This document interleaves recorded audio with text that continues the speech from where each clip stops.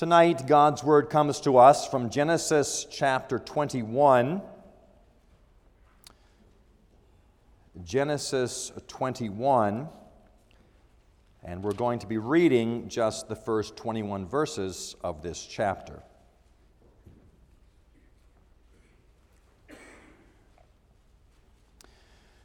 Genesis 21, beginning at verse 1, what we hear now is God's Word. The Lord visited Sarah as he had said, and the Lord did to Sarah as he had promised.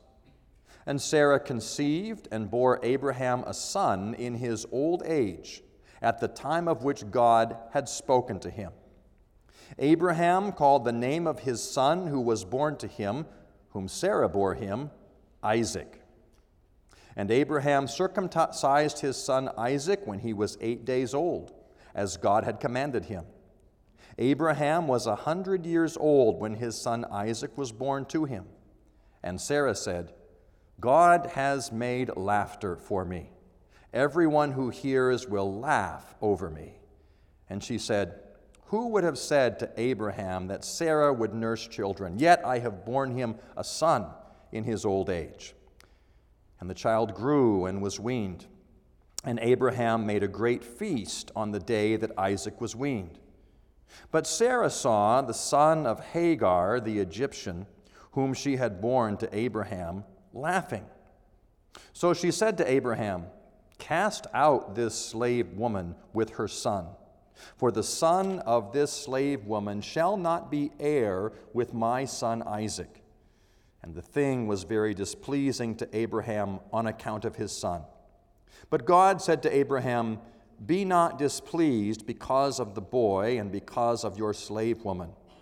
Whatever Sarah tells you to do, do as she tells you, for through Isaac shall your offspring be named.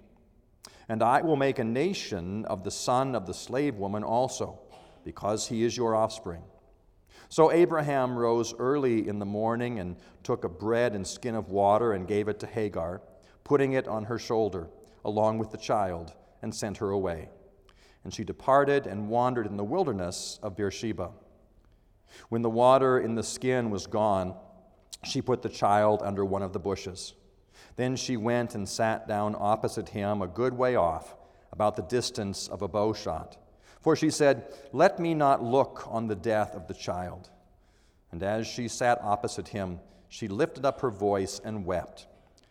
And God heard the voice of the boy, and the angel of God called to Hagar from heaven and said to her, what troubles you, Hagar? Fear not, for God has heard the voice of the boy where he is. Up, lift up the boy and hold him fast with your hand, for I will make him into a great nation. Then God opened her eyes, and she saw a well of water. And she went and filled the skin with water and gave the boy a drink. And God was with the boy, and he grew up.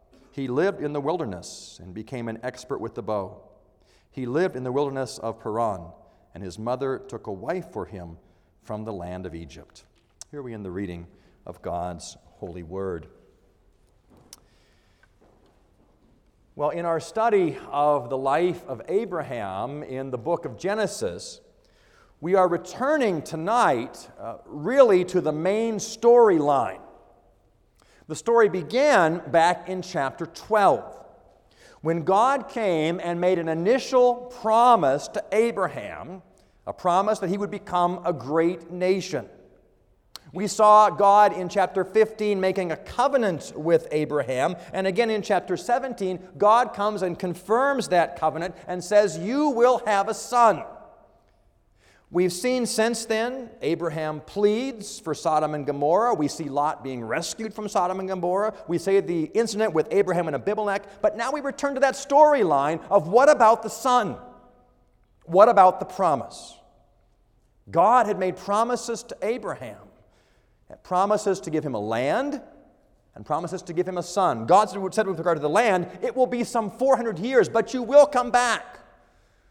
With regard to the son, tonight in chapter 21, we see that son born to Abraham and to Sarah. It's a story of God's faithfulness to His Word. I thought about using that for the sermon title tonight, God's faithfulness to His Word, but of course that would be a sermon title for almost any sermon. God is always faithful to His Word. So tonight we look at this text from Genesis 21 under the theme of God brings laughter. God brings laughter. We will see laughter surrounding the circumstances of the birth of this child. We'll see laughter at that celebration that Abraham has for him, and how that applies to us today. What laughter are we to have with regard to this story? God brings laughter. Laughter to Abraham regarding the circumstances around when this child is born. Back in chapter 17, you perhaps recall, God had said to Abraham, "You will change your name, and Sarah will change her name." Genesis 17, verse 15. And God said to Abraham, "As for Sarai, your wife, you shall not call her name Sarai, but Sarah shall be her name. I will bless her, and moreover, I will give you a son by her. I will bless her, and she shall become nations. Kings of people shall come from her." Then Abraham fell on his face and laughed. Abraham fell on his face and laughed. And when we looked at that text, what was that laughter of Abraham at this announcement that he and Sarah would have a child? It was a laughter of wonder. It was a laughter of amazement. A laughter at the great power of God, who could take this old man and this old woman and give them a child. A laughter at the power of God to do amazing and great things. The power of God to make a promise and to fulfill a promise. God still does the same today. He always works things out in the most wonderful and the most perfect way. Perhaps there have been times in your life when you have been very stressed about a particular thing, and you wonder, how in the world will God to get me through this? And when we see God working His plan out, we almost sit back and laugh. Once again, God showed His power. He showed His glory. Why was I troubled? Why was I worried? God had it all under control. A laughter of wonder, a laughter of amazement at the great power of God to do what He says He will do. We saw laughter from Sarah. That was a different kind of laughter back in chapter 18. Chapter 18, verse 9. Remember, these men come and they visit with Abraham, and we read in chapter 18, verse 9. They said to him, "Where is Sarah your wife?" And he said, "She's in the tent." The Lord said, "I will surely return to you about this time next year, and Sarah your wife shall have a son." And Sarah was listening at the tent door behind him. Now Abraham and Sarah were old and advanced in years. The way of women had ceased to be with Sarah. So Sarah laughed to herself. "After I am worn out and my Lord is old, shall I have pleasure?" Sarah laughed. We saw, looking at that text, this was not a laughter of wonder or amazement. This was a laughter of disbelief. We know that because she's rebuked for her laughter. She didn't believe it actually could happen. And then we had that text that comes through, "Is anything too hard for the Lord?" She had to be instructed. Sarah laughs in unbelief. She can't imagine God actually fulfilling His word in this way. Could this happen to me, she says. Perhaps today we are tempted toward the laughter of disbelief. We find ourselves in difficult situations and we say, "I can't imagine how God can get me out of this." And we limit God by our own imagination. God is not limited by what we can imagine. He is far beyond us. We are tempted to laugh in disbelief, saying, no, this absolutely cannot be. There was a laughter of disbelief surrounding the circumstances of this child's birth. And then at the birth itself, from our chapter 21, verse 3, Abraham called the name of his son who was born to him, whom Sarah bore him, Isaac. Isaac means laughter.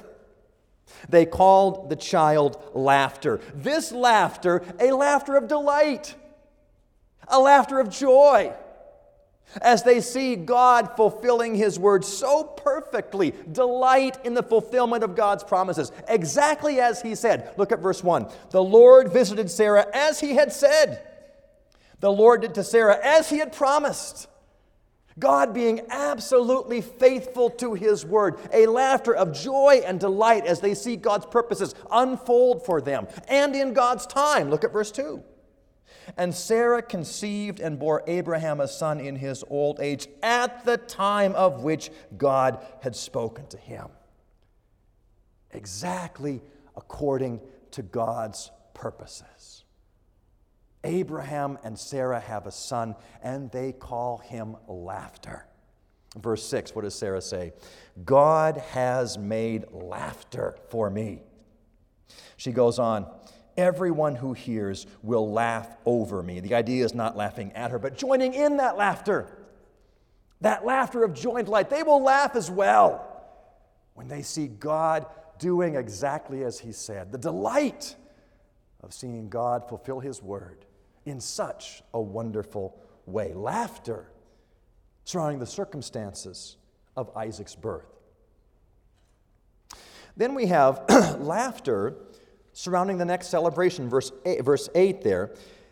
And the child grew and was weaned. And Abraham made a great feast on the day that Isaac was weaned. Now there's a break in the text between verse 7 and verse 8. The time for weaning a child was about at 2 or 3 years old. So 2 or 3 years' time have passed between verse 7 and verse 8. This is a celebration that takes place much later, at the time of his weaning. There was laughter there as well. Verse 9. But Sarah saw the son of Hagar the Egyptian, whom she had borne to Abraham, laughing. Sarah saw this son of Hagar the Egyptian laughing. Remember Hagar? Abraham had been told he would have a son. He thinks he's too old. Sarah is not conceiving, so Abraham takes matters into his own hands. He seeks help from Hagar, help from the Egyptian. Doesn't think God can do what He said He would do. And the son of this Egyptian is born. Now that had taken place some 14 or 16 years earlier. So this son of the Egyptian, this is not two little boys playing together. This is a teenage boy who's laughing. The text gives us the indication, mocking actually. In fact, I think that's the word the King James used, mocking him. This is not simply sibling rivalry, one brother picking on the other. But this is the older brother who is mocking his little brother, the son of promise. You see, as long as Ishmael was there alone, he must have thought, look, I'm heir to all that Abraham has. I'm the only son. I'm the one. And now with this other child, this child of promise, he now realizes he is not the heir. He's not the one through whom God would keep the covenant line going. And he mocks this child. He mocks this little one, this 2 or 3 year old. And so Sarah says to Abraham, cast out this slave woman with her son, for the son of the slave woman shall not be an heir with my son Isaac. He is the son of the Egyptian, the son of disobedience, the son who thought that he could, through his physical line, have the inheritance. And she says, he won't be an heir with the son of the promise. It is through Isaac that the offspring shall be named. And she tells Abraham, send away Hagar, send away her son. He will not mock my son. And again, this is more than just a mother protecting her child. This is the Egyptian, the outsider, mocking the son of promise. The outsider mocking the son God had promised to Abraham and Sarah, mocking the son of the covenant. And Paul picks up on this as he writes to the Galatians. If you would, turn to Galatians chapter 4. Galatians chapter 4, where Paul picks up this Hagar and Sarah dispute with regard to their sons. In Galatians chapter 4, I'm going to start the reading at verse 21. Paul's instruction. Tell me, you who desire to be under the law, do you not listen to the law? For it is written that Abraham had 2 sons, one by a slave woman and one by a free woman. But the son of the slave was born according to the flesh, while the son of the free woman was born through promise. The son of the slave woman according to the flesh, the son of the free woman through promise. That's what's going on here. The slave mocking the promised son. The slave mocking this child God had destined for Abraham and Sarah. It's not just 2 brothers not getting along. It is, in Paul's understanding, where do we put our hope? Do we put our hope in simply a physical generation? Ishmael thought, I'm the son. I'm physically generated from him. I'm an heir. But he was not the son of the promise. Is it a son of law or a son of promise? Is it slavery or is it freedom? Paul says we must be the sons, our allegiance to the son of the promise. That's why the judgment is so harsh. Because the world is mocking the promised child of God. And so they are sent away. Jesus would confront the Jews with this same truth back in John chapter 8. If you'd like to turn to John chapter 8. Jesus is teaching there about sonship of Abraham. John chapter 8 and beginning at verse 31. We read, So Jesus said to the Jews who had believed him, If you abide in my word, you are truly my disciples, and you will know the truth, and the truth will set you free. They answered him, We are offspring of Abraham, and have never been enslaved to anyone. How is it that you say you will become free? Jesus answered them, Truly, truly, I say to you, everyone who practices sin is a slave to sin. The slave does not remain in the house forever. The Son remains forever. So if the Son sets you free, you will be free indeed. I know that you are offspring of Abraham, yet you seek to kill me, because my word finds no place in you. I speak of what I have seen with my Father, and do you know what you have heard? And you do what you have heard from my Father. Jesus says, I know you. I know you are physically descended. But that's not enough. Being a physical descendant of Abraham is simply not sufficient. You must be linked with the child of promise. Simple external obedience to the law of God is not sufficient. Our hope is found in the Son of promise and what he has done for us. Our hope is found in God's anointed. The Jews were rejecting God's anointed all the way to the cross, where again they would mock him, they would laugh at him, they would spit on him. A laughter of mocking this Son of the promise. Today we are still confronted with that same choice. Where do we find our allegiance? Is it in an external conformity to law? or a heart that is linked to the child of promise, Jesus Christ? Do we find our hope in what we can do, or do we find our hope in what He has done? Yes, Hagar is sent away, and that seems like a cruel and almost vicious thing to do. But it is nothing compared to an eternity away from God. When we mock His chosen Son, the Son of promise. Because these truths from the Old Testament are given to us to point us to a greater reality. We read in the book of Hebrews, "And all these, though commended through their faith, did not receive what was promised, since God had provided something better for us, that apart from us they should not be made perfect." There is something better coming. The Old Testament saints looked forward to the coming of this greater promised Son. We look back, and we can see how God has perfectly fulfilled His word. They anticipated. We see the fulfillment. And as such, we enter into His presence with joy. We enter with singing. We began our service tonight. Make a joyful noise to the Lord, all the earth. Serve the Lord with gladness. That response of joy, that response of laughter and delight in what God has done for us.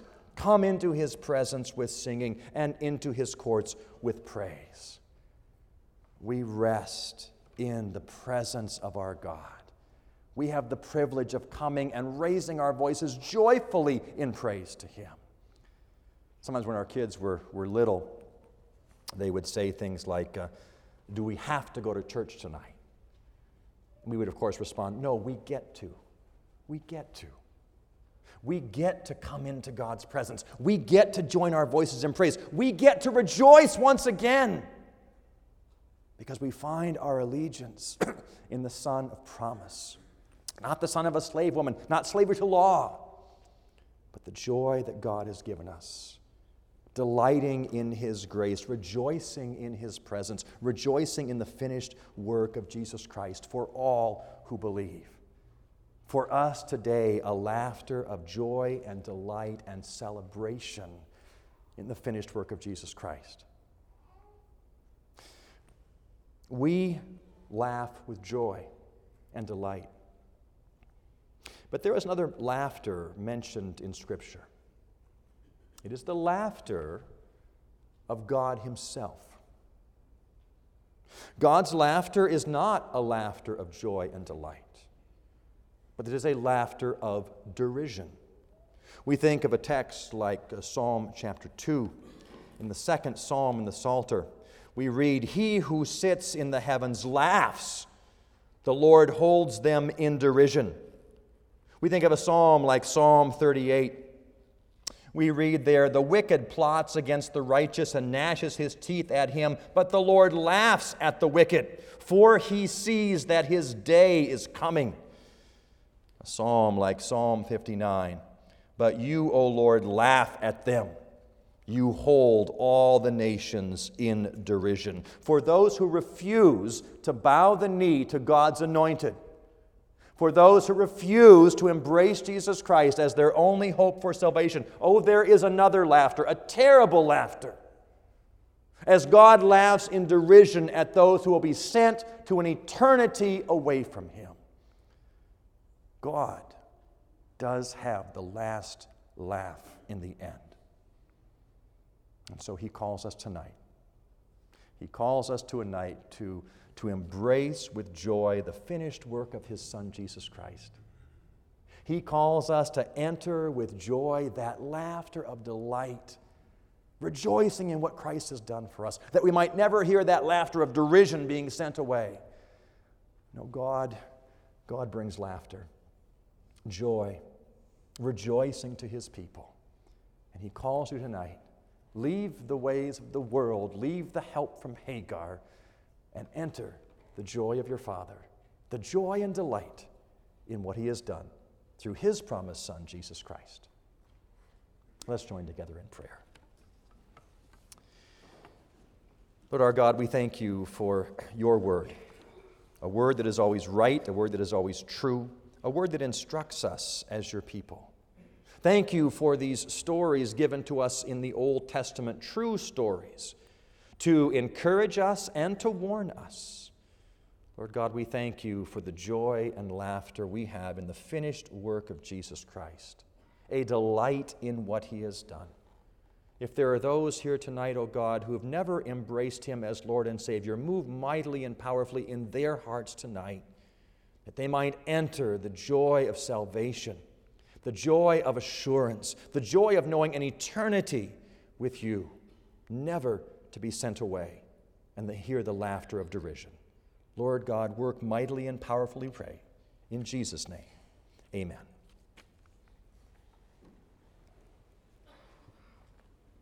We turn to number 409 in the Psalter hymnal.